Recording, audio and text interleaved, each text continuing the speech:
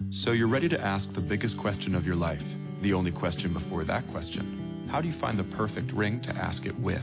With the incredible selection of diamonds at Jared and our price match guarantee, you can dare to stop searching and find the perfect diamond at a price you'll love. Visit your local Jared store today and dare to be devoted. We promise to match any price on a like loose certified diamond of the same quality from any other jewelry retailer. See jared.com/price match for details.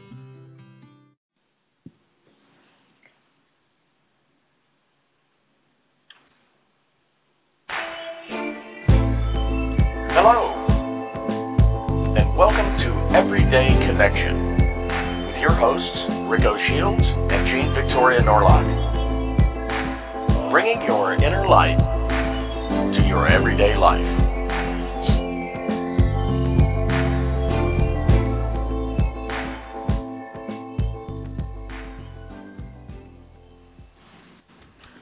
Welcome, everybody, to this Thursday edition of Everyday Connection. I'm Rico Shields, and you're not. Oh, wait. I'm Rico Shields, and I have here with me Jean Victoria Norlock. How are you, Jean? That was my Saturday Night Live attempt. They used to say that. I'm Chevy Chase, and you're not. Oh, wow. I don't think I've ever heard that on Saturday Night Live. Mind you, I didn't watch a lot of it. But to answer your question, I'm doing great. Excellent. Excellent. Yeah, that was Chevy Chase's intro thing. I'm Chevy Chase, and you're not. No. You're stealing from the greats now, eh? Yes, profound truth also, in that, because I was not Chevy Chase. So, there. This is true. This is very true. So we have an exciting show, international show. It's actually, the Friday edition some places, but and this time not just for our listeners, but we'll get to that after we talk about magazines. Magazines, radio shows. Magazines, radio shows, support poetry systems, books, publishing, advertising, promotion. Stuff. Yeah, soon we're going to have to make a list of what they don't do. It'll be shorter. Probably. So how about we just say shout out to Inner Child? Inner Child, our friends and family over at Inner Child. You can find them in so many different places. Just Google Inner Child. Yeah. InnerChildPress.com, InnerChildMagazine.com, InnerChildNing.com. Wow. Inner Child on Facebook. Fantastic folks. They really have treated us and everyone I've ever seen them introduced to like family. And we're having this new magazine with Jean's column and my column and whole bunch of other talented people's columns. Extraordinarily talented people's columns that will, outclass my writing, but I'll outclass their tech. I'm going to be writing the tech guy. See if we can't turn tech that will be fun for the inner child. Yeah, it really is quite the collaboration that they've got going on over there, and it's a multimedia magazine, which is even cooler because there's going to be video and audio and it's just fun. It's just much fun, yeah. Can't get that in your print magazine at the newsstand. No, you certainly can't. You certainly can't.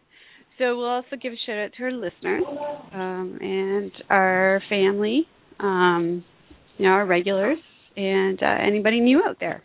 Absolutely. We love you. I'm staggering in. Mm-hmm. And so I suppose, without further ado, we should introduce our guest. This is one of the going to be one of the features in our movie, Changemakers, The Revolution Solution. Absolutely. So he'll be representing the education. This young man is a change maker, to be certain.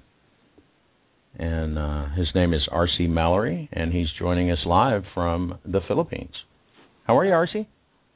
Hi, I'm fine. Doing great. Good morning. Fantastic. Good morning. Good evening. Good morning. Good morning from Philippines. Yeah. And now that we're turning into such a global Friday morning. Global society, we're going to have to maybe get away from some of that stuff or all work on the one time zone or something. I don't know how we're going to do that. But it is indeed Thursday evening here and a Friday morning in the Philippines. So yeah, it's a sunny Friday morning. Oh, boo. See there? We have it on good authority that Friday's going to be a good day already. It is. We don't care about the groundhog or any of that. Yeah. They say he saw his shadow today. Today's Groundhog Day here in the United States, and I guess... In Canada. Yeah. And they say he saw his shadow, which means 6 more weeks of winter. And I don't know. And here in Houston, that wouldn't mean much because it seems like spring here. The trees are blooming. The mosquitoes are back.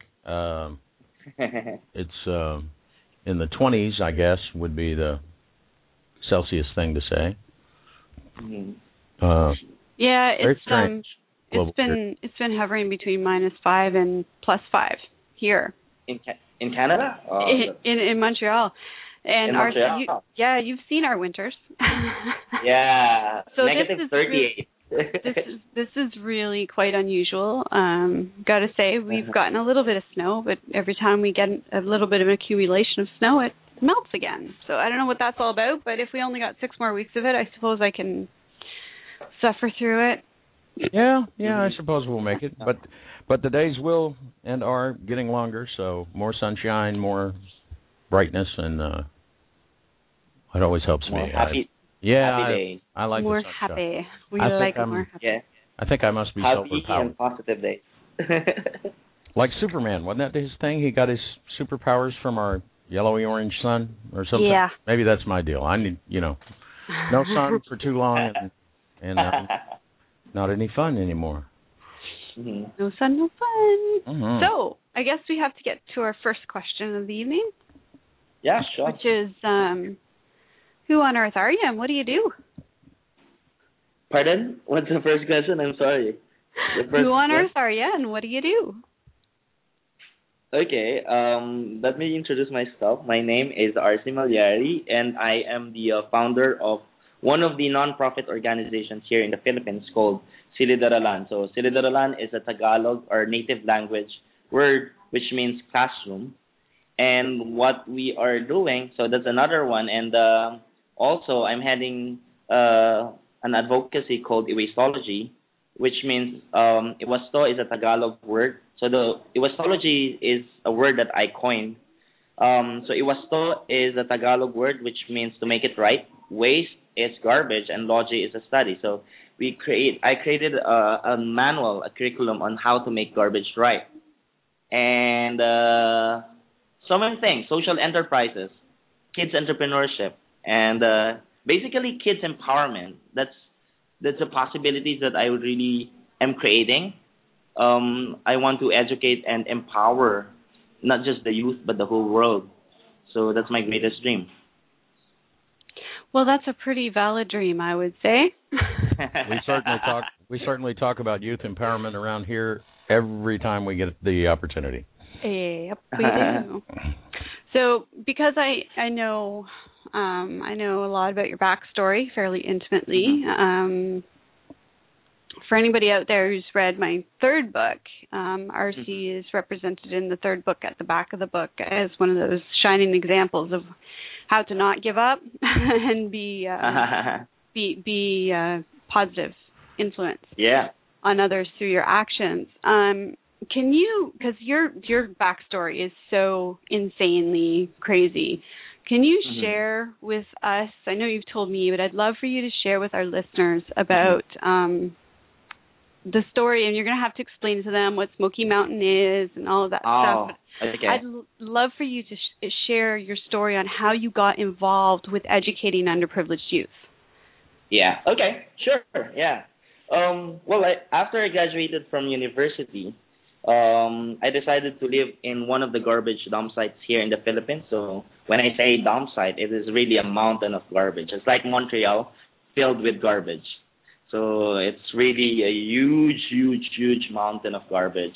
And I decided to live in that site. It is called Payatas. And that was in 2002, after I graduated from university. And, at first, my intention is really to create development projects for the community. But later on, one night in one of my community time, I decided to invite the youth to just chat with me every 6 p.m. And then on that day, I asked one youth. He's a 15-year-old boy. His name is, well, let's say his name is Joms, and he's in grade 9. And I was really surprised because he had difficulty reading the English manuscript that I had, and more so understanding it. I was surprised because 80% of our subjects here in the Philippines from grade 1 to grade 10 are in English. So we learn science in English, we learn math, even physical education, music, and arts, except for 2 subjects, which is our native language, Tagalog, Filipino, and our history. But the rest, all the subjects are done in English. So I was really surprised how come that this grade 9 student made it to grade 9 without really such comprehension in English. And so I asked some of the youths who were there and who were listening if they understood what he has said. And they said they don't know what Joms had read. So I was really surprised because most of them are in grade 10. And because of that, on that same night, I had really a difficult time sleeping because I can't really imagine grade 9, grade 10 students, not even a grade 8 students, can be on that level without having that comprehension in English, because it's really important for us, though English is our second language. But the ironic thing is that 80% of our subjects are in English. So I have to go to the school and talk to the principal. So a day after that, I went to the principal of that high school, and I asked her. Her name was Mrs. Ramos. And then I asked her, Mrs. Ramos, why is that there are so many youth who are in grade 9 and grade 10 who had still difficulties in reading English? And she said that, RC, because you are not in their same level in terms of poverty, you don't know where they're standing at. And I will just tell you 3 things. And these 3 things are still, well, up until now, I can still remember it. Number 1, she said, because they are poor, one of the great things that you can do to make them happy is just give them the diploma that they need. And she said, anyway, they will not pursue it to college. After high school, they'll just be scavengers forever. And then second is, she said, at the time when I was there were 70 to 100 students in a 30 square meter classroom. So it's literally full packed. And some of the classrooms has no proper ventilations, no electric fans, and whatsoever, no electricity. And she said, if we will base our grades based on the principles and their true learning, then what will happen to us next year? There might be 150 to 200 students in the same classroom. And that's, terrifying and horrible for us teachers.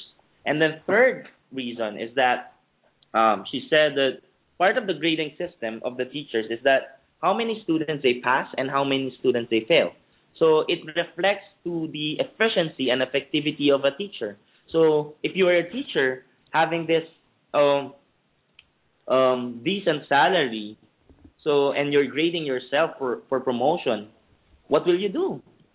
And true enough, after my conversation with the principal, before I leave the gate of the high school, I saw my my classmate in high school, and now she's a teacher in math in that same school.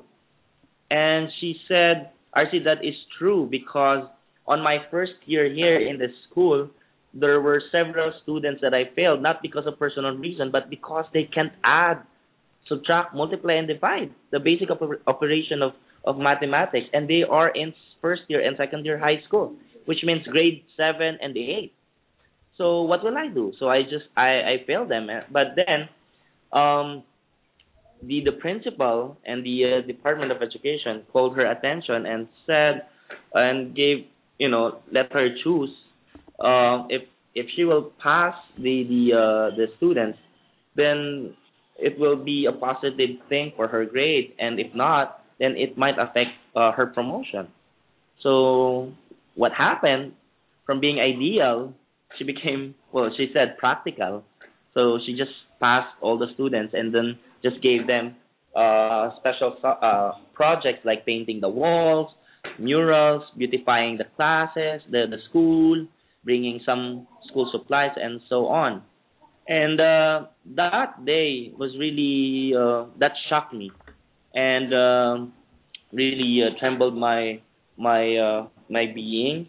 And so I was really thinking of how can I be in contribution with the community, because I cannot really withstand and really seeing my future at that time when I was 21 years old, seeing that future that this country will be full of ignorance, of uneducated people, human being, and I believe that if that will happen, then this country will be disempowered, and true enough, we will really fail as a nation.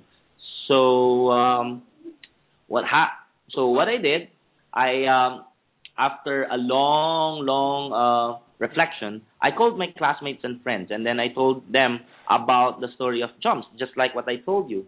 And then they said, okay, we want to volunteer. So they volunteered every Saturday, because at the time I was living there. I lived in the dump site for 3 years, and it's breathing the air, the smoke, eating the food, the scrap food, and everything. And they said, okay, we will go to your house, and we will have a tutorial session. We will teach the youth and really train them. So every Saturday, they come to my house, and then we teach all the youth. And but before we conduct the tutorial, what we did, we created a diagnostic exam. And the diagnostic exam that we created is for grade school, meaning for grade 6 and down. But we chose randomly students from grade 9 and 10. And what happened was that after 1 hour of examination, nobody got 50% of the test, not even 25%. So the highest that they got was 21%. And imagine a grade 9 and 10 students who took a grade 6 examination, failed, not even half or a quarter of it. So this really moved us, all of us, me and my friends. It moved us to a higher level, to really be sincere and commit ourselves to plan out and help this youth. And that's what we did. So we created tutorial sessions, we profiled the kids, and one more thing. I remember this youth named Roma, that up until now she inspires me a lot, because when I was profiling her, I asked Roma, do you want to go to college? And she said yes. And then, what's your dream? She said, my dream is to become a domestic helper. Well, I'm not against domestic helper. In fact, I think that I believe that's a dignified work. But the thing is, coming from a 14-year-old girl that I assume has this big dream, bigger than herself, will really be complacent and dream to become a domestic helper. And then I asked her, why are you dreaming to become a domestic helper? And she said, because for years and years, even my forefathers, we were scavengers. And the only thing to escape from this dump site is to become a domestic helper, live in somebody's house, and eat the food that they eat. So that's, a sad moment, one of the saddest moments in my life, but it really inspired and moved me. And so while my classmates and friends were teaching the kids, I was looking for sponsors, and we got sponsors. And then we sent 19 students in college. And the best thing is that after 3 years, when I left Payatas, the dump site, they called me, Roma called me, and she said, is there graduation? I went to their graduation, and you know what? Roma, the one who dreamt to be a housemate, got a medal and recognition. She was awarded with so many recognitions. And on that same day, she was hired by Caterpillar. And that changed the whole community. I can imagine it would. Now, this is going to be... Let me, if you'll allow me there, Jean, let me rewind a little bit and ask a couple of questions to maybe clarify for our listeners. So you had completed college when you went to live at the dump site. And keep in mind, people, this is a garbage dump, a working garbage dump. It's a mountain. Dumped with garbage. And you didn't just go there because you had a wild idea. There were already quite a number of people living there. Is that correct? Thousands of people. Thousands of people that live. In fact, Rick, if I may say so, yes? In 2000, July of 2000, there was a garbage avalanche, trash slide, that buried 100 families. Buried 100 families. Yeah. So I just want to be sure that our listeners understand that there are thousands of people that live in and essentially live from this garbage dump. They pick things out of there maybe and sell them to get a little money. They eat food that they find in there that seems palatable. And if I can expand on that a little bit. Please. It's more open now as far as people knowing what Smoky Mountain is. But when I went to the Philippines, even in 2009, I did my research. But I had absolutely no idea about the size and the breadth of the poverty problem in that country. Because this is actively suppressed. It was not open information at the time. It is not as much suppressed anymore because the people are using communication methods, and people are like RC are actively working to improve these problems. But not so many years ago, this information was repressed. So there's a lot of people out there who still to this day, including, and this I have to stress, on such a huge level, the Filipino community in Canada and in the United States, the second generation that are born in Canada and in the United States, the young ones, have no idea this is going on in their homeland. And I know that because I've spoken to them, and they're shocked when I told them and showed them pictures. It's one of those and things. Film footage. One of those they things were in shock. Governments hope they can be out of sight, out of mind. If we don't talk about it, it'll just kind of go away. And that doesn't happen with humans. They keep on breathing and getting up every morning. Some people would wonder how they could, living in a dump, but they get up and... You can't suppress the Filipino spirit. Frankly, they probably have an extraordinarily strong sense of community that some of us could take some lessons from. But I wanted to make very clear to people that you know, this was not a college, you know, psychology student that had some wild idea. I wonder if I could live in a garbage dump, you know, because we hear about that sort of thing in the U.S. They'll put that on the TV. Somebody's crazy, but somebody. Yeah, but we're not even talking about the slums that you see in Canada and the United States. Whatever you've seen in Canada and the United States, you have to magnify and multiply that by 100. Our slums would be luxury living. Palaces. Yeah, by comparison. Yeah, what these people are living in. Yeah, because we'll say it again in just that many words. These thousands of people were, and probably some still are, living inside a garbage dump. Yes. And at risk of being buried by garbage slides. Yes. And every time it rains, the fumes go up into the air, and it looks like the mound is smoking, which is how it got the name Smoky Mountain. But that's really toxic. Yeah. Yeah. So these are children who have very little clothing and very little food, and you see them running around this place completely naked. Mm-hmm. As we're children talking will toddlers do. here. They'll People. just do this. Toddlers will just run around and be happy almost no matter where you put them, but doesn't mean it's good for them to run around there. So I don't want to... Barefooted. Yeah, I don't want to overly, dwell on the negative, but I wanted to make absolutely sure that our listeners understood. And picture it out, yeah. Yeah, I didn't just think that, maybe I misheard that. Maybe I didn't understand. Yeah, you did understand. He said garbage dump. There's something interesting that he didn't mention, Rick, that I do know. Okay. That was not your first visit to the dump, was it, Mallory? No. That was your second. Yeah.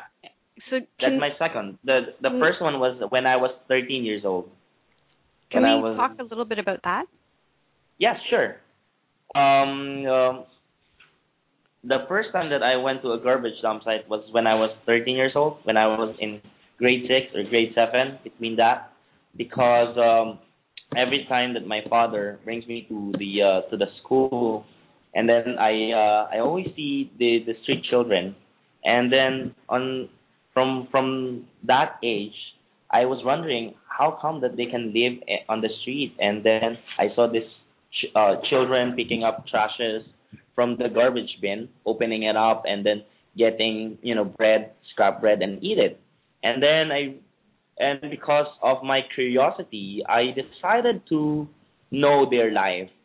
So at the age of 13, I asked a garbage dump truck driver, if I can, ride on his truck. So I did, and I went. I invited my friends. So I invited two of my friends, and we went to the top of the mountain. And that's the first time that I saw, and even my friends, because we were studying in a private school. So that's not really, that's our first time. We didn't know at the time that it's for real, up until we get on top of the mountain at the age of 13 and saw that there's a community on top of the garbage mountain. And that's the first time that I witnessed it. That's why after that, I asked my social studies teacher if we could film it, if we could, instead of us going to, beautiful places, because that's what we do every year, why not go to, a community on top of the garbage mountain? Because there's a community up there. And we want to know, as a student from private school, to know and to be aware that it is happening. But as the side point is, he didn't want it because it's for security's sake, and the parents will not allow us to. Because I really went there on my own with two of my friends, without my parents knowing it. That's why they scolded me after. But that's a fun thing to do. Yeah. Your parents were not happy about you doing this initially, am I correct? Yes, you are right. In fact, after I graduated from university, because my plan is, I took up political economy because that's a pre-law. My dream, since I was young, is to become a lawyer, and that's the track that I was really journeying up until I witnessed all these things and changed my journey.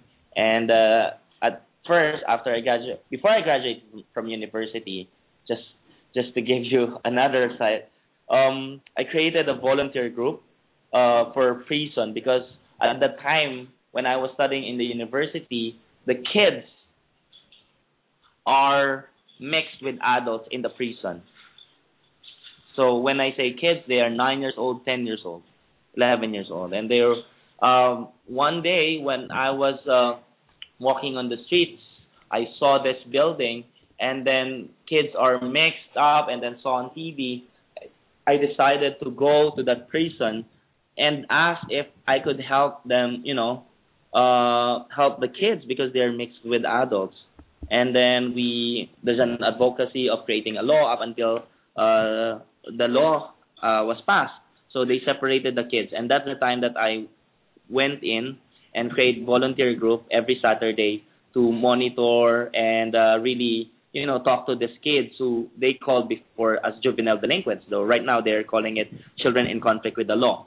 And that's how it started. And So at that time, my parents are still supporting me because I was studying in university, and still they see me as, as will become a lawyer in years time.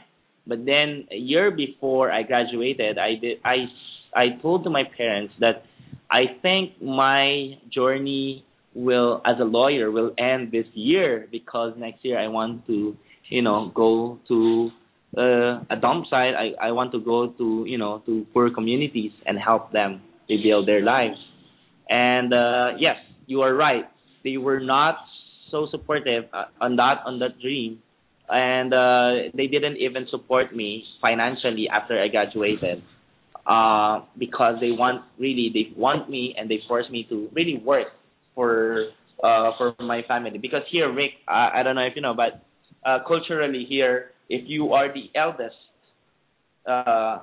sibling, the parents, the family is looking forward to you in terms of financial, because they're waiting for you to work, and then that's a time for you to financially help your family, right. Sending your siblings to school and helping, providing foods for your family. Absolutely. So it's really, you're right. It's a Filipino thing. It's a community effort, even within the family. So we're helping each other. But that changed the culture of our family, because after I graduated, I went to the dump site instead of went to law school. And just out of curiosity, hardly the biggest parent's dream for their child to graduate university and go to live in a garbage dump. Can't imagine. But out of curiosity, before I let Rick at you with the rest of his questions, how proud are Mom and Dad of you now? Very, very proud. In fact, when I was living in the garbage dump site, because out of curiosity, I was not at the time going to our house. So I'm the one washing our clothes. By the way, again, here in the Philippines, most of the middle income to higher income families have domestic helpers, so caregivers. So it's normal for us not to wash our own clothes, and somebody will wash our clothes and everything, clean our house. So at that time, I was the one really washing my clothes, and I was not visiting our house. So out of curiosity, my parents went to the garbage dump site and saw the condition of the family, and they even saw me sleeping on the ground. And because of that, they bought beds and bring it to the garbage dump site and other things. And that engaged them. So every birthday of my dad, we celebrated in the garbage dump site because we had the same birthday. And yeah, that changed the whole family. And right now, they're very supportive. Very proud of. It's awesome. Okay, Rick, it's all yours. Well, no, not all mine, but this is the case of you being the one with more knowledge about our guest than me. So we don't play that very often. It's fun. So I'm going to have to ask the white elephant in the room question. Mm-hmm. And it's a question that the parents in the room are perhaps wondering in the back of their mind. They've got that barky voice that's going, rawr, rawr.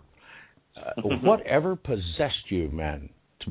Private schools, domestic helper, whatever possessed you to go and see these people and do something about people in prison? You could be a lawyer. What possessed you? What were you thinking? Know, Rick. But what were you thinking about? It's okay, RC. It's a spiritual show, so you might as well tell the truth. Yeah, please do. My dream is really to change the world. That's my dream. And also at the time, I was a missionary worker also. My spirituality also helped me. Yeah. And because at the age of 16 or 17, my life was transformed in terms of spirituality, and got to know, my supreme being. And that changed my outlook in life, of not just looking at myself, but also giving myself to others. And actually, Rick, there was really a tough journey when I was in university, because I was torn between two roads. Mm-hmm. I love, my dream is to become a lawyer since I was in grade 1, since I was 7 years old. and up until 19 years old or 20. But it changed because at the time when I was a teenager, I was asked to go to remote areas because one adult actually here in the community saw my potential in speaking, and he asked me what's my passion, and I said my passion is speaking and traveling. That's what I want to do. That's what I love to do. I want to talk to people. I look people as books, more than books, because I learn a lot from them. And I said, okay, I want to support you. I want to train you, and I want to send you to to the ends of Philippines, to the remote areas where there is no electricity, where poverty is on high. And I said, yes, I want to do that. So I went there within year after year and after year, and then I got to realize it took me out of my comfort zone. It took me out from what I used to do, sleeping on bed. Now, when I was, 18, 17, 18, I was sleeping on the table, without electricity, without electric fan, or with all these mosquito mates I have murmuring in my ears, and that's the thing that made me realize, and the poverty here in the Philippines, because I really went to most of the islands here in the Philippines, and I see different phases of poverty, but the same poverty, and not just poverty of finances, but poverty of being, of attitude, of how they see themselves. And I cannot see. I don't know if I'm different, but at the age of 19, I'm already looking at my family, my children, even though I don't have a girlfriend at the time, even though I don't have children at that time. But at the age of 19, I was thinking of the future. I was thinking of what will happen to my kids.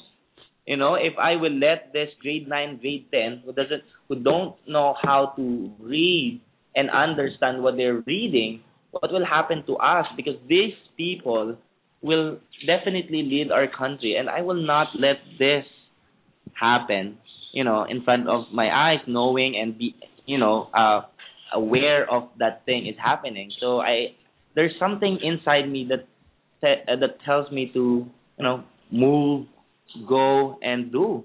So I'm just listening to my voice within. I don't know if if others will understand me, but you're making perfect sense, and you're among very good. You're among very good company. Almost every one of our guests here on Everyday Connection tells a similar story. And but that's the thing that I told to my parents, because my parents said, "Why are you not going to a law school?" And I said to my dad, I don't know even, but there is something inside me that tells me, to go to this direction, and I just have to trust my inner voice, and I just trust it, and that's why they're happy. You know what? Because after trusting me, breakthroughs after breakthroughs happen, and even them can't even realize that I'll be, going to different, not just provinces of the Philippines, but also, to different countries, telling what is happening and also what we did. And, a story of transformation, a story of empowerment. Yes. And that's the story that I really want to, to share, not just here in the Philippines, but throughout the world. And, I'm so positive. That's why I'm not afraid for the future, because I am doing things for the future, and I'm a dreamer, and I'm always dream not just for tomorrow, but really years and years and years and years. And I'm so excited because the future that I'm creating is an exciting future. Very exciting. And that's why and every day I wake up in the morning and think and really tell to myself that this day is the happiest day of my life. And yes, it's the happiest day of my life. Yes, with a thundering exclamation point there. Yeah. Take notice, ladies and gentlemen. This is these are the leaders of tomorrow. When we hear people talk like this. And these are the ones that are at the one young the leaders of now. Yeah, they are. Because, where we might have, said in the 60s or under other protest movements, look at this, look what's wrong. But then 30 years later, it's still wrong, and all those people that said, look, they may still be looking, but that's all they're doing, and so it's not looking. It's not a few articles that you'll get a pat on the back about being, a wonderful person while you're at law school writing a couple of articles. You did something about it, and if all you did about it was give yourself to them, then that was what you started with. And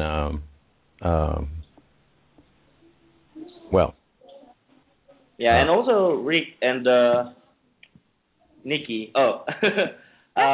Nikki. The thing is, right now, what I'm also realizing is that it's not that us leaders should not really just be complacent being a leader, but being a leader is creating more leaders.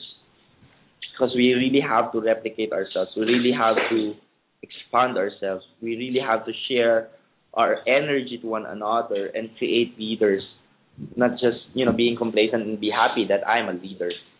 But I will be satisfied if I can create more leaders under my wings that, will be greater than I am.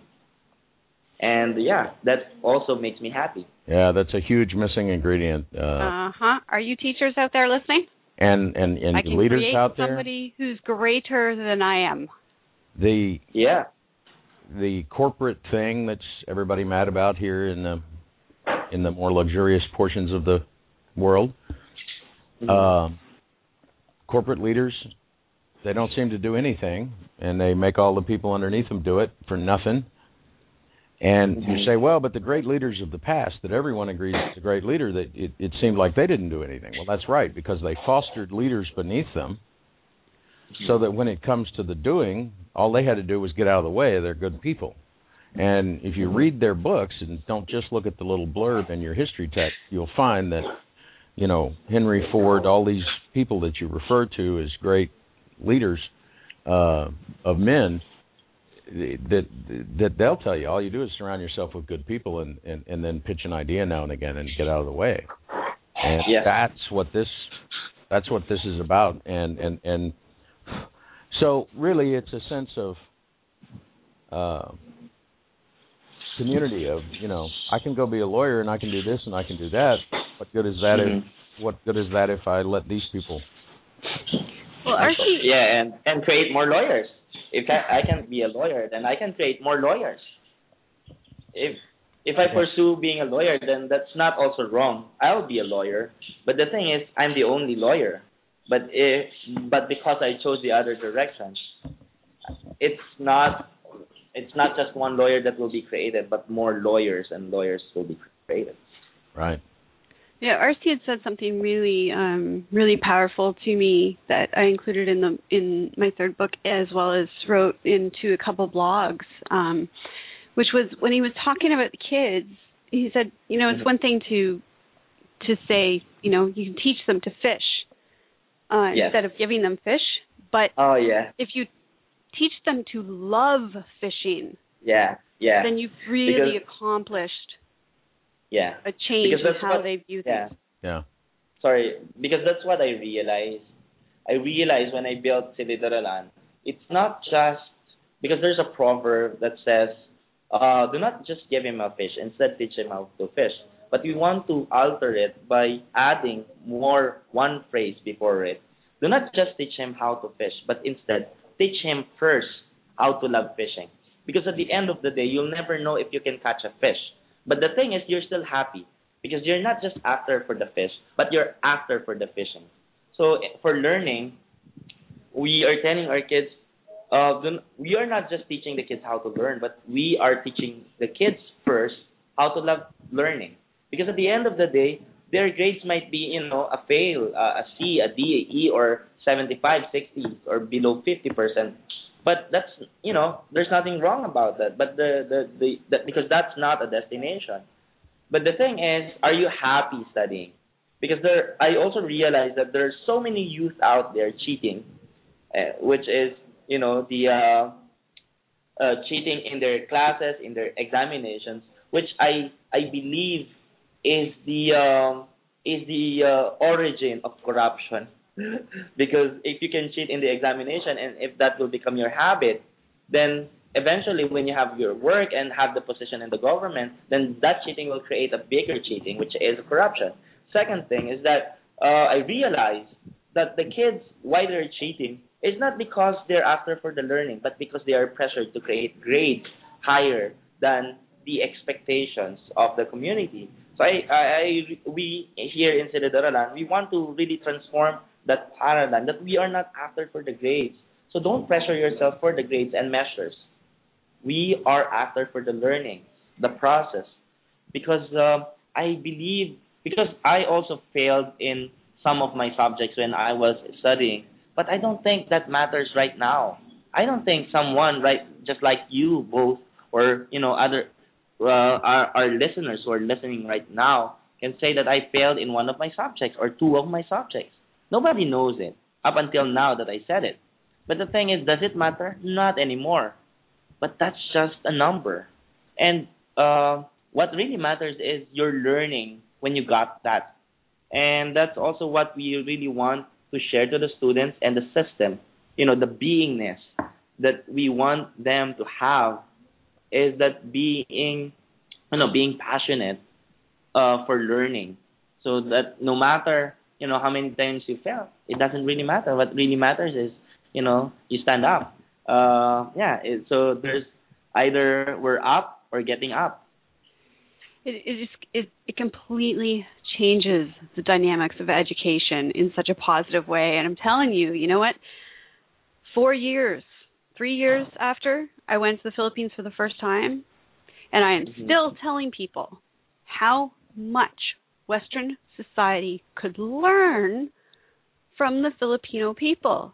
And I'm not ashamed to say it still to this day, because it's ideas like that and the education that the children's home is giving their kids that I wanted to do the film on, and the thinking is so out of the box. You're totally redefining what we understand education to be, and it's brilliant.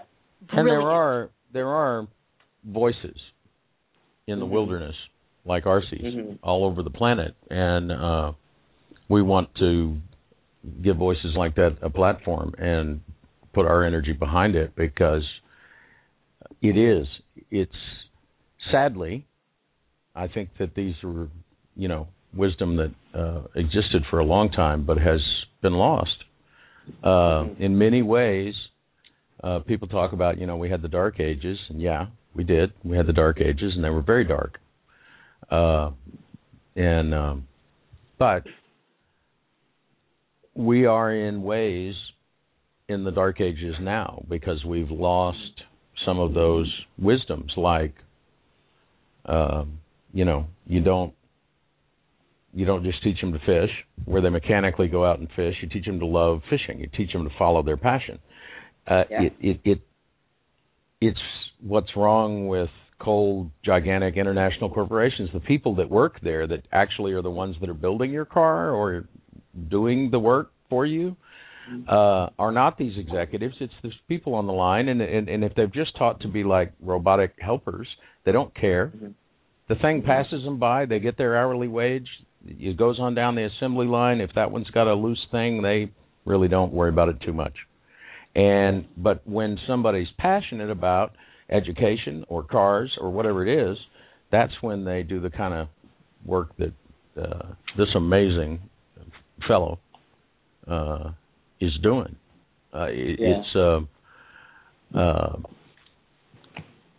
It reminds me of a sign that I saw in a picture in a video, actually, here within the last couple of days. It was a young lady at one of these Occupy demonstrations, and she was carrying a sign that said, "Pardon the mess, we're attempting to change the world." And have no doubt that the work that you're doing and the work that other people are doing because of what you're doing is changing the future of the Philippines and the world. Yep. Well, shall we take a break? I'm so fascinated with that. Yeah. Yeah. Let's have a little break. Play a song. Then get back to, when we get back, we'll talk about your Wasteology. Yeah, sure.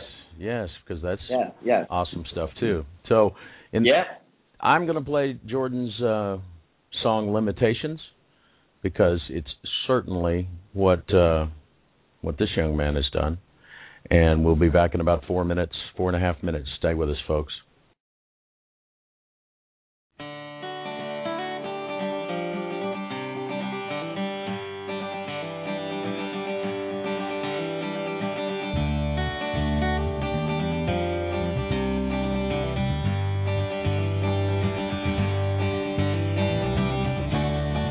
Gave away too easy, you were almost there. Counting down to the day when it was fair. You knew what you had to do, but you let it right away. When you give up on yourself, you choose to fail, and you were scared. Oh, so scared. Oh, where you go? You've been looking for what you don't know. Take a glance. You've been running from your chance. Can't you see? Throw the limitations down the drain. Throw the limitations down there and say, throw the limitations down the drain. Throw the limitations down. Oh, they're insane.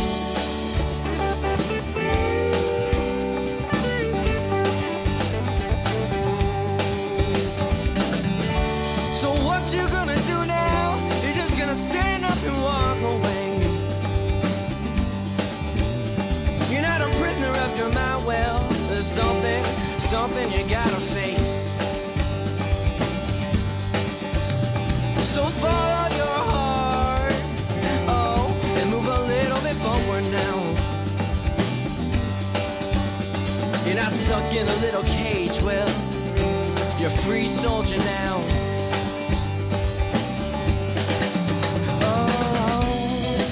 Oh, where you go, you've been looking for what you don't know. Take a glance, you've been running from your chance. Can't you see? Throw the limitations down the drain.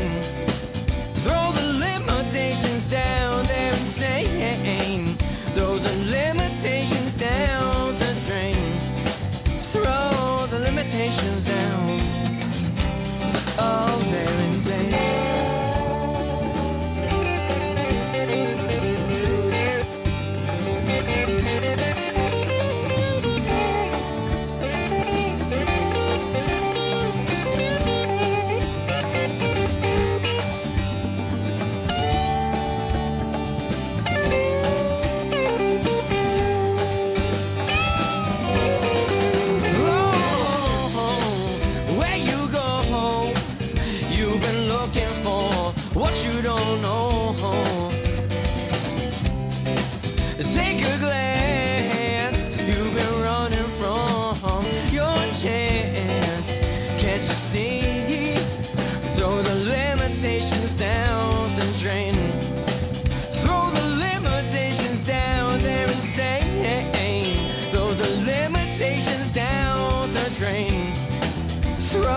Limitations down.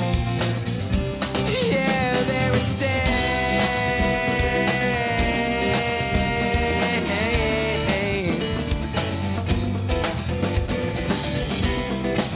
Take a glance. You've been running from your chance. Can't you see?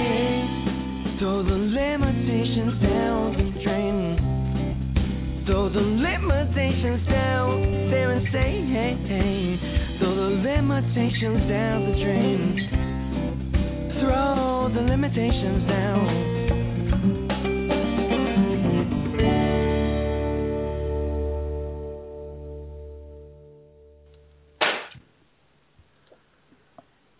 folks. That was our friend Jordan Okrand. You can find him at www.jordanokrend.com. So visit him and check out the music. It's really good stuff and really good lyrics. So speaking of really good words, we've been getting some. So what are you up to now? What's this wasteology thing that's going on? Oh, Wasteology is a program that I created in Canada last year when I was studying in McGill University. And Wasteology is just like what I said earlier. It's because the idea is when I was doing the program for environment is that I'm looking for a word that is really, there's nothing. I really want a word that is not really present.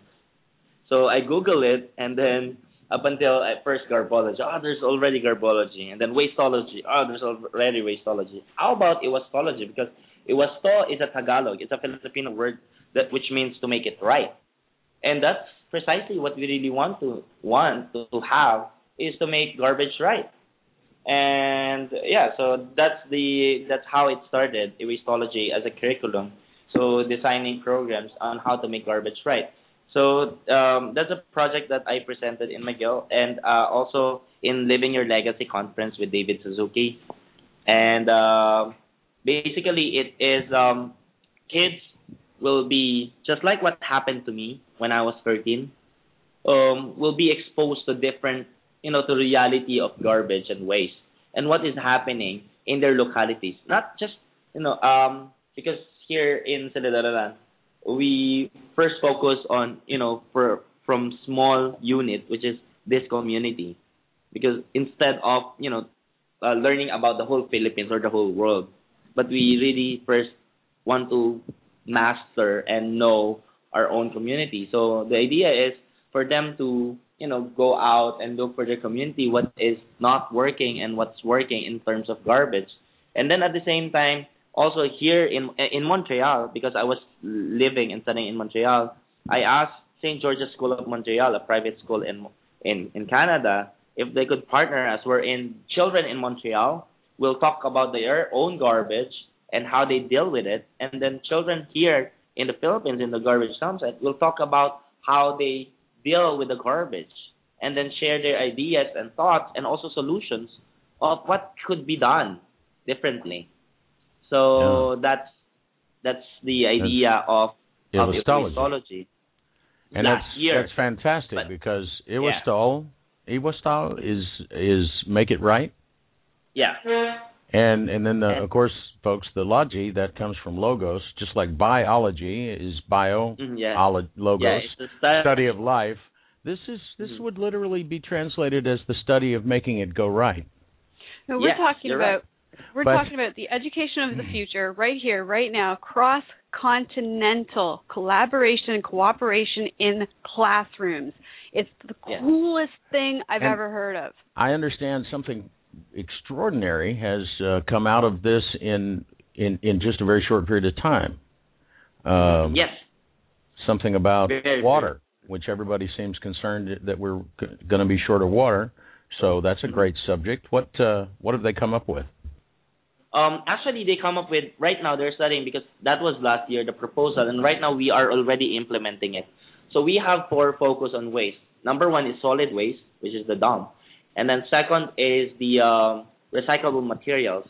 Third is the wastewater, and fourth is the composting.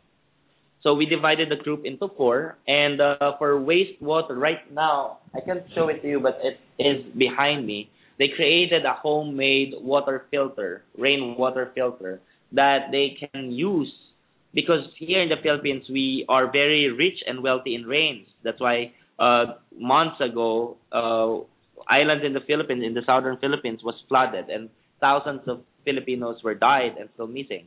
And that's a problem, the rain. But one of our students in Wasteology said, well, that's also our wealth, rain, so we can reuse it.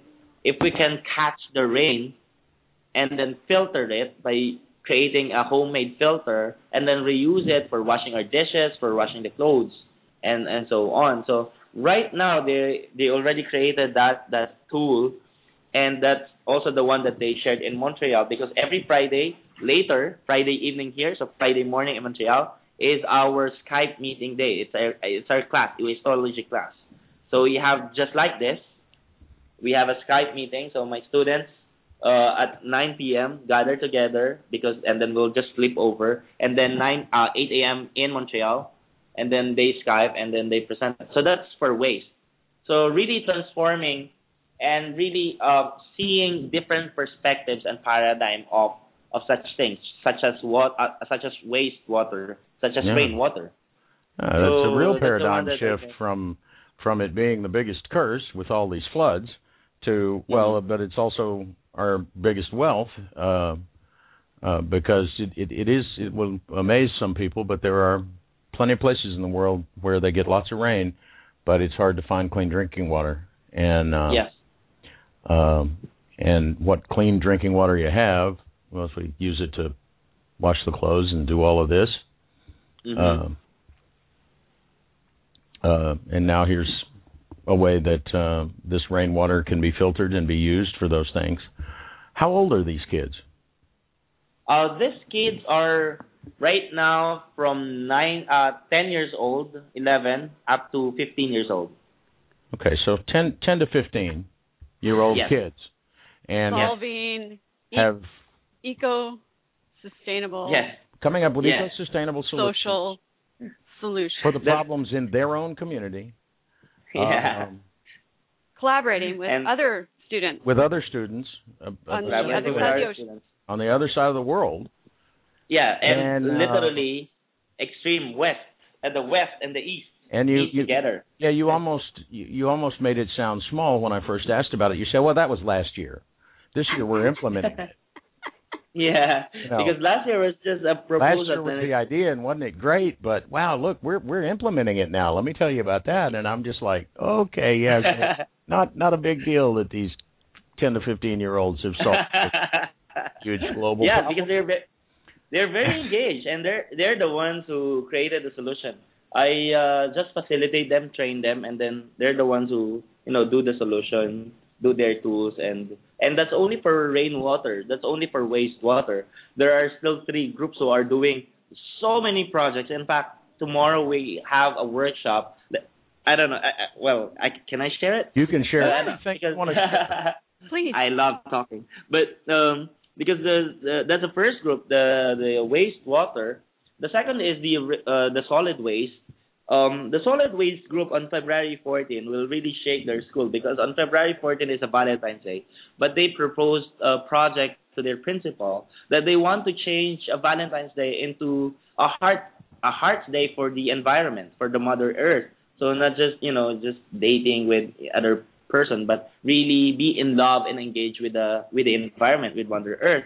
So what they propose in that school is that they will be creating an exhibit in the Valentine's Day about the environment, giving statistics, and then also giving a contest. So they gave a contest to all the students in grade 9 and 10 to create their own garbage monster. So what is a garbage monster? Garbage monster is really sculpturing the garbage that they personally collected. So instead of throwing the garbage, what the intention is for them to accumulate the garbage that they are consuming, and then put it together, sculpture, and create a wonderful robot garbage. But the thing is, they have to create a story out of the monster. For instance, what's the age of the monster? What's the power of the monster? Because they're kids, right? They love stories. And it will be, they will showcase all the robots and monster in February 14, so that and in the center of the school, so that all the students will see that garbage monster is real. In fact, as I shared earlier, last 2000, it killed hundreds of families, and it's real. It's real. Absolutely real. It's not a fiction, but it's a non-fiction. And what we really want to do is to show to the students that if they will not properly dispose or consume plastics, instead of bringing their own hydration bottle, they're buying plastic bottled water. I'm sorry for the company who's selling it, but that will increase the garbage, right? Pardon the mess. Pardon the mess. We're trying to change the world. Yeah, shaking the world. And I told them, so instead of buying bottled water, why not bring your own hydration bottle? Or once you buy the first plastic bottle, then keep it. And this February 14 will be an awareness day for them. That look at the plastic that you accumulated. Look at this garbage that you accumulated. Look how big it is. That we can create garbage monster, and it will be a monument in the center of the school. So as a reminder that if we will not be a garbage monster is a reminder that we are hurting our Mother Earth, because it's the garbage. The real thing is that the garbage is not diminishing; it's increasing. The only way that we can solve it is to not to hasten up its increase, but to decrement the increase of the garbage, because every day there's always a garbage. But if we are aware of it, the accumulation of it will decrease. Yeah. And that's our purpose. So it will be put at the center of the school as an exhibit, and also it's a fundraising that so there's they put it as a contest. So there's a judge's choice and also student's choice, because they will, once you get into the exhibit, you will pay 1 peso. So 1 peso, that's so cheap. And for you to get the stuff, and then you can, choose the garbage monster that is real for you. And then the fund that they'll get from that will be used to create another exhibit to another school, and up until they reach all the schools. So that's the solid waste thing. That's their Valentine, their I love you card to Mother Earth. Yes. Awesome kids, eh? They want to give a Valentine to Mother Earth instead of, and they don't. Yeah, mean and paper. that's change makers. Yeah, that's change makers. You better believe it. Changing Valentine's Day. Who in this earth will think of celebrating your Valentine's Day with that kind of event? We don't know, but every time the I kids. talk to you, I'm in awe. The kids. Yeah. And we just have to let them, we just have to create that venue for them to unleash their potential, to unleash their creativity and their greatness, because they have really, they're very great, and they can think enormously, more than what we can imagine for them. And that's the second group. The third group is the recycling team. So the recycling team right now we're doing a project called Notebook Exchange, because for 4 years, Silly Daralan has been collecting old notebooks from private schools. So every year, because I came from private school, right? So in the private school, sometimes you don't finish all the pages of our notebooks, and then after that year, we just throw it, because we want a new one for a new school year. So a new notebook for a new school year. And there are still 50 pages, 20 pages left in one notebook. And we have 10 notebooks in a year. So that's a lot. So what happens is that we collect all the notebooks that they throw. And then because it's a spring notebook, we untangle it, pull out the spring, and then get the pages with which are clean, and then put all together all these pages and then sew it, because there's already a hole because of the spring, right? Yeah. So we sew it and create a new notebook and then repackage it. So it's a notebook exchange, because right now, why notebook exchange? Because we transform old notebooks. So it's a transformation. We transform all notebooks to a new and funky one. So we put designs. The bad thing is that you don't have any video, but I have it here, a sample of what they did. Very colorful, very summer look, a notebook that is from scrap textiles, clothes. They cut it from their inspiration and then sew it, and create a new cover for their notebook. And it's so nice. So the idea is that we will sell this notebook. So it's a social enterprise. And that the proceeds of that notebook will then be used for another project and also for their education. Because remember, they're grade school, right? They're grade 4, 5, 6. They're very young, and they're creating notebooks. And what they're doing is to create a trust fund so that after their grade 9, so they will graduate at the age of 19, 21. So after 12 years, or after 15, so after 4 years, they can use the money for their college. So they will not anymore, rely on their parents and not be a victim of circumstances because they're already thinking of the future 5 years from now. So that's what they're doing. And the good thing is that it's all scrap, and they're just transforming old notebooks to new ones. And it's for export. In fact, our idea is to send it to Canada and US for bulk and send it. So every time that you buy their notebook, so it's a journal notebook, then they'll just, all the proceeds will go to the project. So that's the second one. And the good thing is that all the CEOs of this projects are students, are kids. So we are training them also to be leaders of tomorrow. And the good thing is that because of the great project of recycling team is that one of the biggest company here who's doing papers, notebooks, and posters, I went there 3 days ago, and I went to his factory, and I told him our dream and what these kids are doing, just like what I told you, and he was so engaged. He was so enrolled. In fact, he asked me if he could ask his children, 3 of his children, to join Silid Aralan and be part of this wonderful work. But he said, but they can only speak English, and they cannot. I said, that's fine. Our kids will now learn English from an English-speaking kids also. So it's a conversation. And I said, okay, now I'm enrolled, I'm engaged, so I'll give you papers for free and cardboard. All the scrap papers, because they will cut the papers to be a kokonban and to be a notebook. All the scrap papers are under quality, you can get it. And when I saw it 3 days ago, it's so huge, so many. I think we can do thousands of notebooks, and then we can send thousands of notebooks to different countries and tell the world of what we're doing. So now that leads and to... it is personalized. You cannot replicate another notebook because it's a personalized, because they sew it, they created it. So if they will do another notebook, it's different already. Oh yeah, handmade and custom. Yeah, I'm sure handmade, we can get $100 $100 for them here in Houston. They're gorgeous. So $75.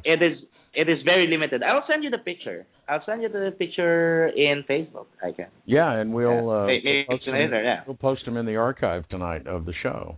So yeah. So there you have it, folks. That's the third group, the recycling. That's the third. They're taking those notebooks, just like your kids throw away at the end of the school year. They're taking the metal spiral out of there, spring notebooks, the spiral notebooks, and then taking the clean pages, stacking those back together, putting a custom cover on it, and then sewing it down the little holes that the spiral used to be in. Yes. So you have a handmade custom notebook out of what would have wound up being garbage. Yeah, out of scrap. And gone into some, landfill, some garbage mountain, actually, even. Mm-hmm. Okay, so that's group number 3. Yeah, and group number 4 is composting. So I met the group yesterday, and the group is doing a homemade composting bin. So what is a homemade composting bin? All the scrap food will be thrown. They created a container that looks like R2D2. And so every time that there's a scrap food, they just put it in that container, and then after that put a sawdust and then mix it together. So sawdust to eliminate the bad odor. So they research on this, and then after 90 days, all the compost will become fertilizer, and that fertilizer will be used by the school where they're studying for their garden, and the garden it's a vegetation, So they will sell the fertilizer to the school, so that they can create money and use the money to create another project, and then using the fertilizer to the garden of the school, they will plant vegetables, and then once that the vegetables is full, they will harvest it and then sell it to the canteen of the school. And then again, they will get income from that. And then they will eat their own vegetable because it will be sold to the canteen. Fresh food and money Yes. to fund more projects. Yes, and then they can replicate, and it will be fertilized sustainable with because compost instead of Yes. chemical out of a bag somewhere. And I want to say, people, for everyone to notice this. We talk about, how is it that oil has a hold of us? How is it the petroleum industry has a hold of us so much? Even if we did away with our cars, they still seem to be, petroleum is used to make plastics so that we then just throw away and they float around in the oceans or sit around in the landfills. They use petroleum to make fertilizer and pesticide.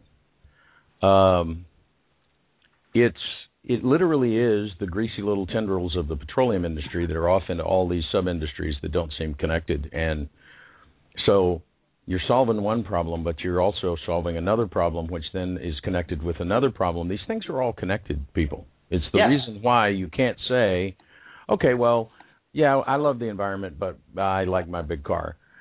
And that's not a big deal because I'm planting some trees. Well, it doesn't work like that. It's a huge interwoven system, this thing we call Earth.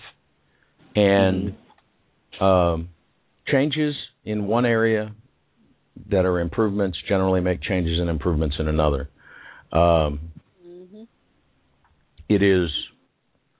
It's amazing work that you're doing.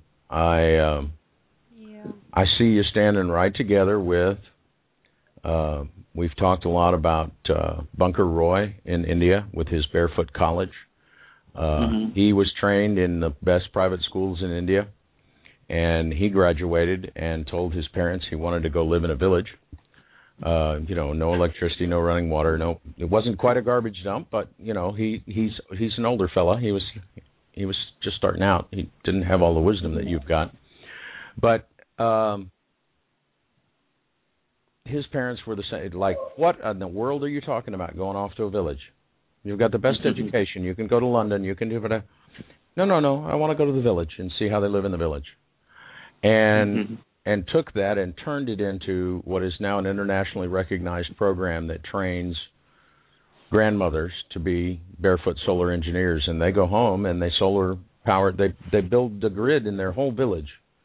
And have brought light and the ability to study at night, and and you've done the same thing. And then we've got these 10 to 15-year-olds that are solving some global problems. Well, that reminds me of our dear friend John Hunter with his World Peace Game,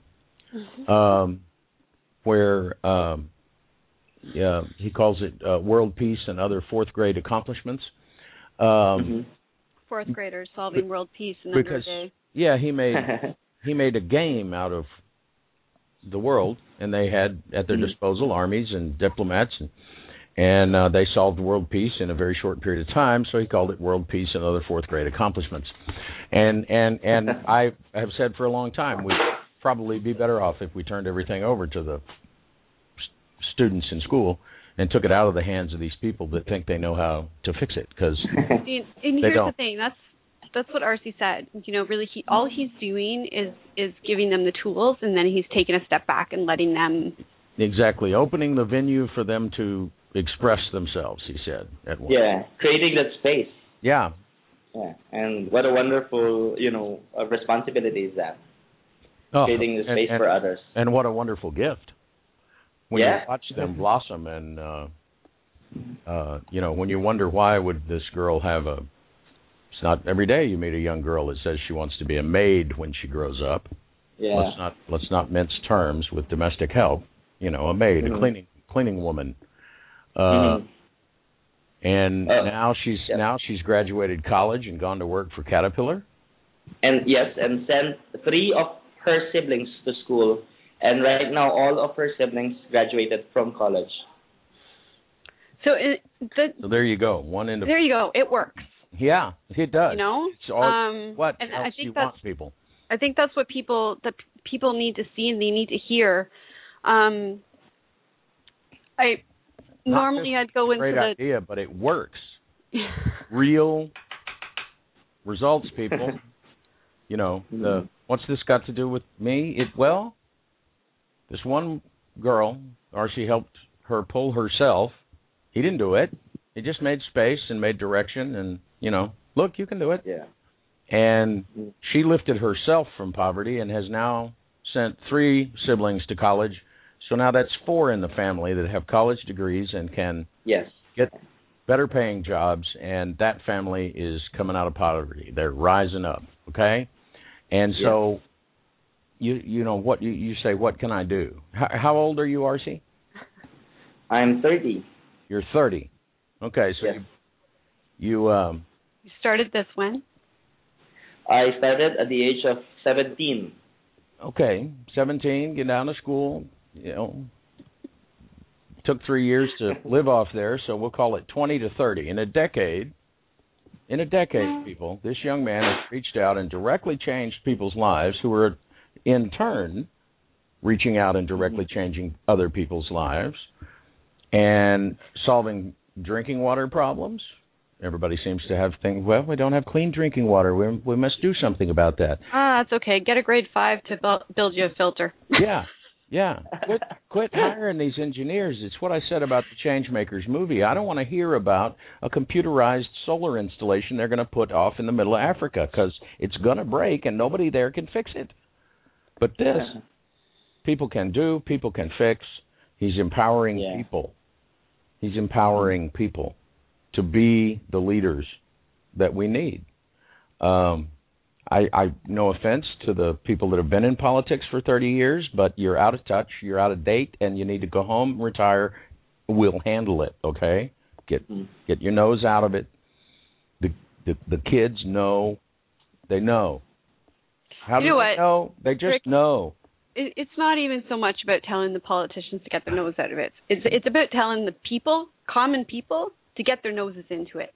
That's exactly right. And that's the issue, is that people need to understand how powerful they really are, how much they really have to give to this world. And you don't have to be a freaking rocket science. You don't have to be an engineer. You don't have to have gone to school for 10 years. All you have to do is care. Let me add to that, because I was really moved yesterday, and in fact before that, because 4 years ago when we started Silly Daralan, there was this young boy named his name is Jolo, and I can send also his picture to you. But the thing is, before when he came to Silly Daralan, because what we are catering here in Silly Daralan are kids who are slow performers, who can't read, who are having difficulty in their studies. So because we also want to change the paradigm of scholarship, that scholarship is not just for the brightest students, as they say, but also for all the students. So we chose those kind of students. So we chose the bottoms, and one of those kids was Jolo. And Jolo, his grade before was really it's a failing grade. And then we taught him. At first, he was so afraid, and he's this paradigm about mathematics, science, English. And he said, I cannot study it because it's so difficult. But we just guided him. His facilitator, his mentor, guided him. And then we told him that practice makes perfect. We told him that that it's fun to commit mistakes, and there's no mistakes. It's all learning, and all those things. So after a year, he's from 77. 77 is nearly a failing grade. After a year, on the fourth quarter of his class, it became 87. And then after a year, it became 92. And so on. And right now, after 4 years, he's in grade 7. And last week or 2 weeks ago, I asked him what's his dream, and he said his dream is to become an accountant and also to become a teacher. And I asked him, do you really want to become a teacher? Because I'm also an educator. And he said, yes, I am. Said. So, and then after that, he said he wants to volunteer to teach the kids. And I asked him if he's really willing to teach the kids. And he said he really wants to teach the kids. So last week, we had some coaching mentoring thing. We shared ideas and our passion. I asked him about his passion up until he said he really wants to teach the kids. And so we agreed to, I gave him a schedule every Friday, so every Thursday. So yesterday, I visited him and he was teaching kids, grade 2, grade 3, who can't read and have a difficulty in the basic operations of mathematics. And yesterday, me and another volunteer here, we debriefed and asked him why he's doing it. And he said because, well, the thing is yesterday or the other day, but he said that he's doing it because he remembers when 4 years ago when he was the one being taught. And he said that this time he wants to give back to the community. He wants to also others to also experience what he has experiencing. So isn't that amazing, really, to hear that from pure, very naive looking person, a child who just want and passionate, driven by his desire to give back. And it's really very moving. Yesterday I was really looking at him, because we're guiding him, shadowing, and I was amazed on his first day that he really prepared and he taught math very well, and the kids were very engaged with him. And I was really in awe, and because this grade 2, grade 3 students, that's also the time when Jolo, that boy, came to Silid Aralan.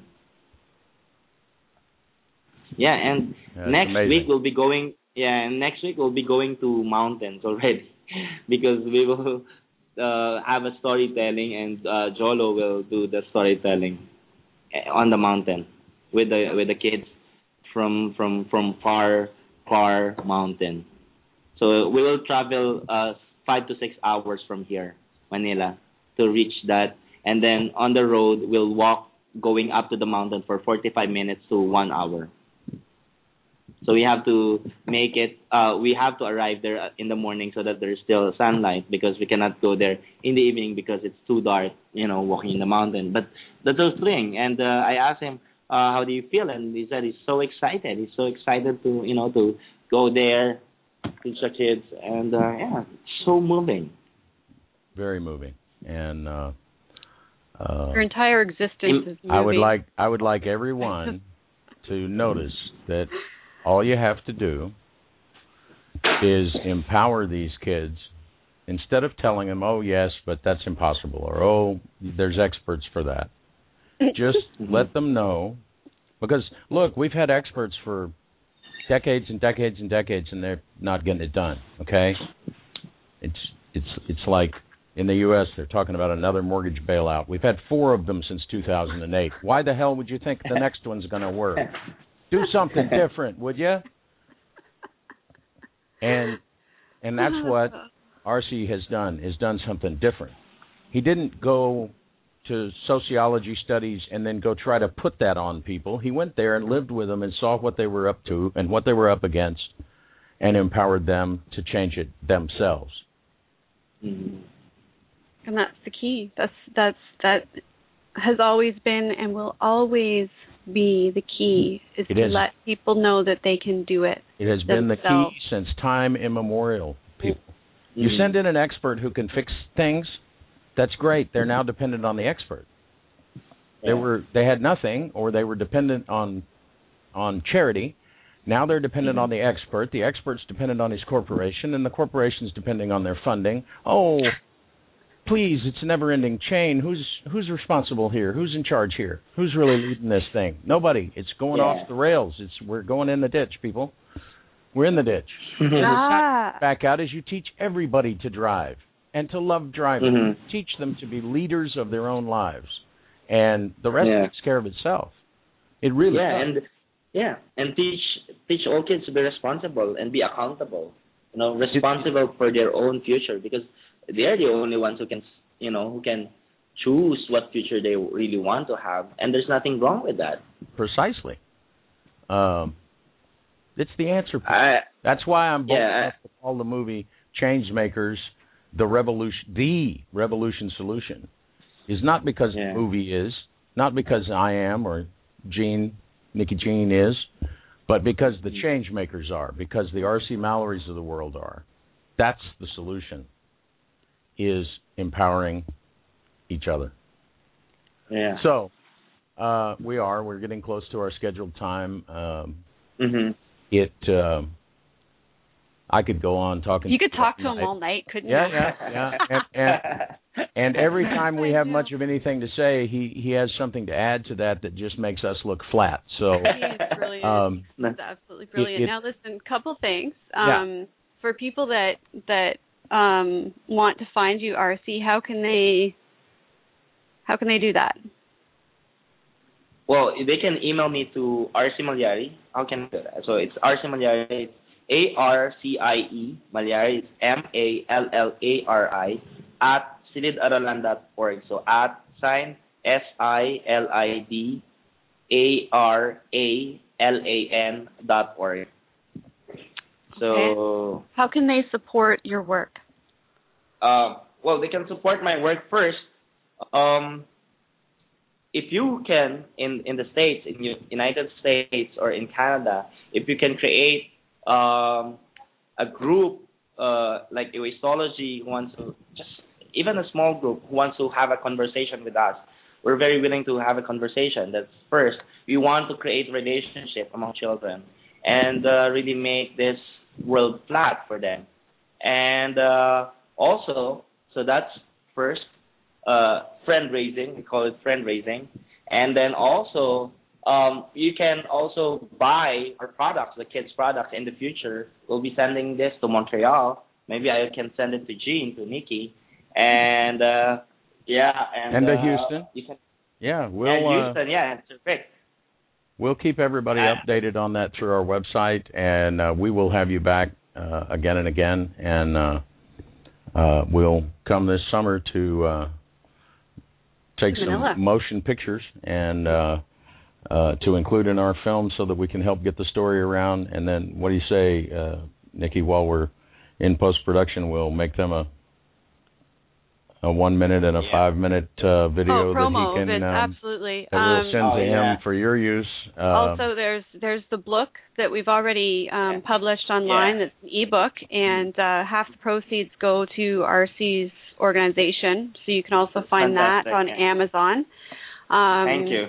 And if in my third novel, Crashing Back to Earth, which you can get online for 99 cents, RC's story is in the back of that, as well as his contact information. So, I mean, we're just going to keep promoting him all over the place. Because we love him. And also, if you want another Jolo or another Roma Nick or another person to be on top and, for her or for him to be maybe a leader of this world, then you can also support us by sponsoring a child for $200 in a year.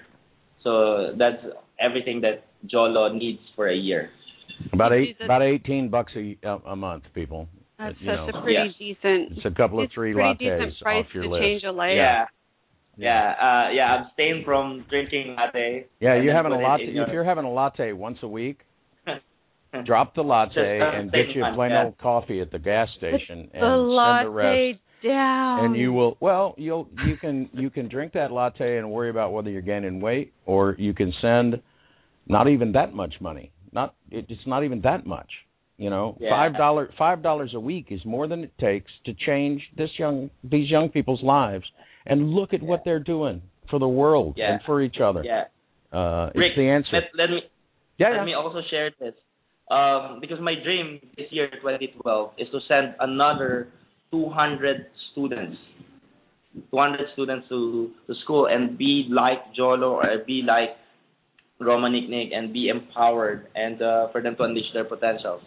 So I invite all people to support us by adopting a child by $200 per child, and I'm targeting, if you are on board and want to be on my game, and my game is to look for you who can give $200, and we need 200 of you.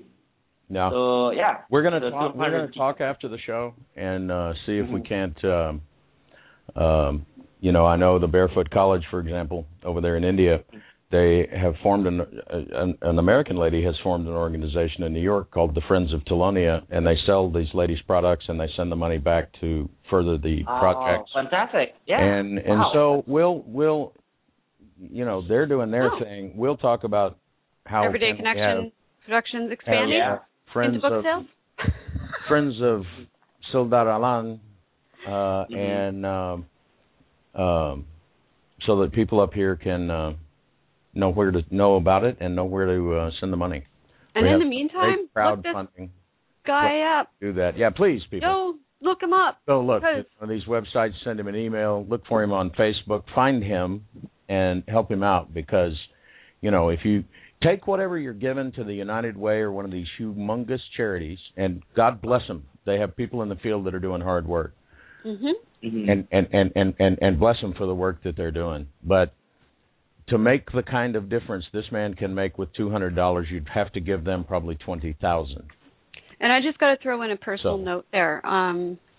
Maybe I'm biased, but this is a man who I sat down with last year, and he had gotten his computer stolen. And rather than take some of the money that he had, because he, rather than take the money he had and buy a new computer, he waited for the universe and the spirit to bring him the computer he needed, because his money goes to his organization and his kids. Yeah.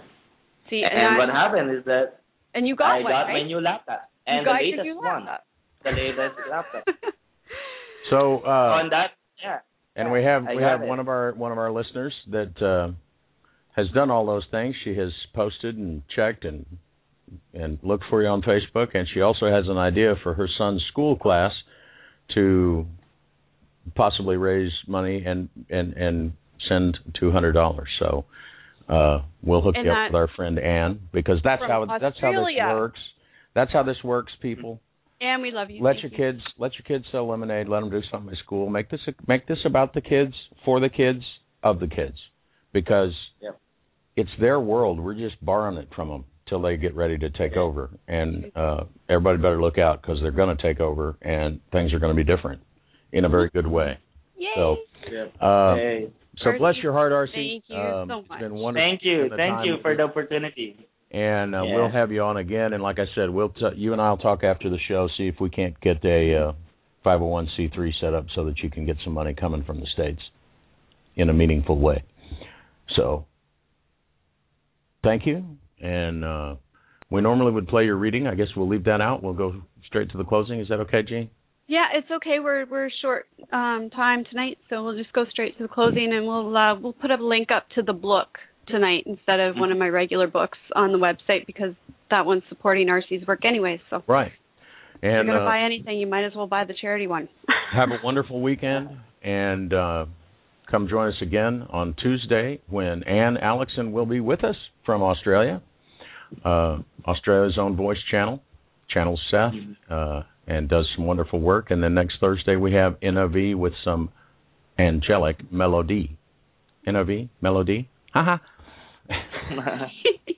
All right. Listen, everybody, have a wonderful evening and a fantastic weekend, and stay connected. Night, everybody. Good night. Good morning. Join Rick and Jean again next time. Until then, visit their website at everydayconnection.me. And be sure to like their Facebook page at facebook.com/everydayconnection. Worried you might miss an episode? Don't worry. Subscribe. Find us on iTunes by searching for Everyday Connection Radio. Subscriptions are free, just like your Everyday Connection.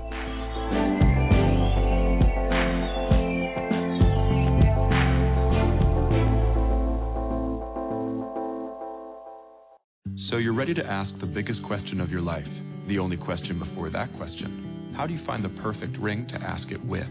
With the incredible selection of diamonds at Jared and our price match guarantee, you can dare to stop searching and find the perfect diamond at a price you'll love. Visit your local Jared store today and dare to be devoted. We promise to match any price on a like loose certified diamond of the same quality from any other jewelry retailer. See jared.com/price match for details. So you're ready to ask the biggest question of your life, the only question before that question. How do you find the perfect ring to ask it with? With the incredible selection of diamonds at Jared and our price match guarantee, you can dare to stop searching and find the perfect diamond at a price you'll love. Visit your local Jared store today and dare to be devoted. We promise to match any price on a like loose certified diamond of the same quality from any other jewelry retailer. See jared.com/price match for details.